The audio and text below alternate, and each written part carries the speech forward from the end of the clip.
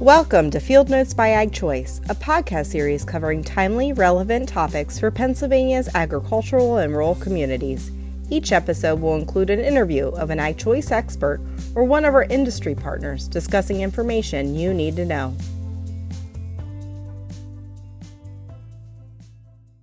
I'm Rachel Sadison, and with me is Jim Rexroth, a beef and crop farmer from York County, Pennsylvania.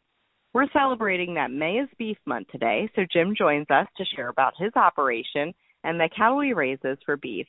Jim, thanks for joining me today. Well, thanks for having me, Rachel. I'm glad to be here. First, could you take a few minutes and tell our listeners a little bit about your farm, Jim? So Rexroth Farms was originally settled by the Rexroth family in 1945. My grandpa and grandma had 12 kids. They were trying to keep their kids fed. They did anything they needed to do to make the farm mortgage payments and feed their family. Fed dogs, rabbits, hogs, anything that seemed to make some pennies. This is post-Great Depression era. Raised my family in that rural area of Windsor. My dad, being one of the 12 children, always hungry to do a little more, really liked agriculture. He took what he started with and grew the operation. He raised tomatoes, potatoes. He rented land that others were struggling to make any sense of farming. In his time frame in the 50s, 60s, a lot of guys were not even breaking even with their farm operations. He started renting that land, growing crops, burning the candle at both ends. In the early 70s, he built a dairy barn, and that gave him a little more time at home as opposed to running to the markets on the Eastern Shore. He fed cattle, he milked cows, grew crops to feed the cows. Potatoes and tomatoes we did less and less of as time wore on. Dad's family was old enough to become involved, myself included. We went another direction. We focused on dairy, beef, and crops exclusively. Corn, soybeans, wheat. As far as the dairy operation, we retired that in 2018. The dairy climate, there were clear market signals that we did not need to continue to participate in making milk. The decision was made. We just exited that. Our dairy barn is now full of antique tractors, so my dad has a whole lot more fun with those than we ever did with the cows. Today we feed cattle.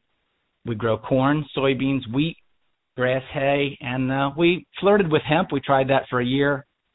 Wasn't a bad deal, something different. Always open to new opportunities.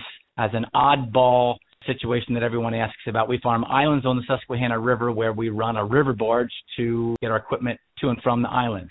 Always willing to try something new, but at the end of the day, it does have to make financial sense. Thanks, Jim. It's always neat to hear about the history of farm operations and how you've really grown and transitioned over the years. So let's talk a bit more about your beef operation. Could you share about the steers you raise and how you care for them? We sell about 1,200 animals per year. Now, obviously, we don't have that many at one time. They're all certified natural cattle. We're feeding a marketplace that's a little bit of a niche market. We're global animal partners. There are a lot of requirements. There are a lot of barriers to entry, if you will. We feed common York County forage-based ration, corn silage, corn. We also do get some grocery waste, fruits and vegetables, and then we supplement that with feed wheat that we get from a local mill. Yeah, we feed those animals. We try and have the feeder cattle come in here maybe in the low to mid 700-pound range. They're coming from as far away as Georgia, a lot of cattle from West Virginia. So they spend the majority of their lives on grass, from the beef cow to that yearling or backgrounded feeder animal. They come in here. We try to have them from start to finish here on the feedlot about 220 days, and then they go for harvest and end up in the whole food space. So, that's what works well for us.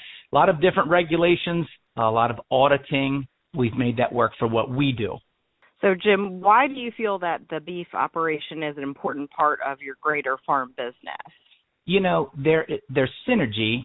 We grow a significant amount of grain. So we have a large grain facility for our area of the country. It's sizable. And any kind of off-quality grain, we can blend that with really good quality forage. And even if there would be a discount for something at a grain receiving station like a feed mill, we can feed that to beef cattle and make a really good ration from it. So we feed our own grain, we feed forages, we have a nice land base. We look at the cattle feeding operation not only from income diversification, it's a way to market the grain that's a guarantee. So we can basically book our cost of production in whatever it costs us to grow our corn. We can sell that grain to our own feedlot operation without transportation costs. If we're using high moisture corn, we don't have drying costs.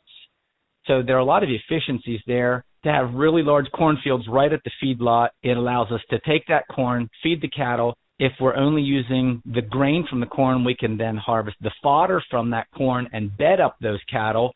We take all the manure out of those pens and grow the feed for the cattle. So it's pretty efficient recycling. When we talk about carbon footprint or sustainability, we do also grow cover crops on those fields. That gives us the ability, under all current rules and regs, to spread the manure on those fields as needed, even during the winter time with the slopes and the cover crop established there. We really just saw this as an opportunity to check a lot of boxes, both financially and, as I mentioned, there's a synergism in our operation. Times when we can't do things in the field, we can use employees. They're processing cattle, loading cattle. It just really fit like a glove. Great. Well, thank you for sharing all that, Jim. So as we wrap up, since grilling season and Memorial Day are upon us, could you tell our listeners your favorite way to prepare or eat beef? So I like it rare. I like juicy, whether it's steaks or hamburger. I mean, probably my favorite Memorial Day treat is gourmet cheeseburgers, the rare cheeseburger with all the trimmings, lettuce, tomato, pickles, ketchup, and mayonnaise. If it's a cheeseburger or if it's steak, I like it rare, juicy. I'm not a fan of well done, but I just like the taste of beef and see it as a great way to turn plant food into something that's just highly nutritious, delicious, and something that I think we can all enjoy for the long term.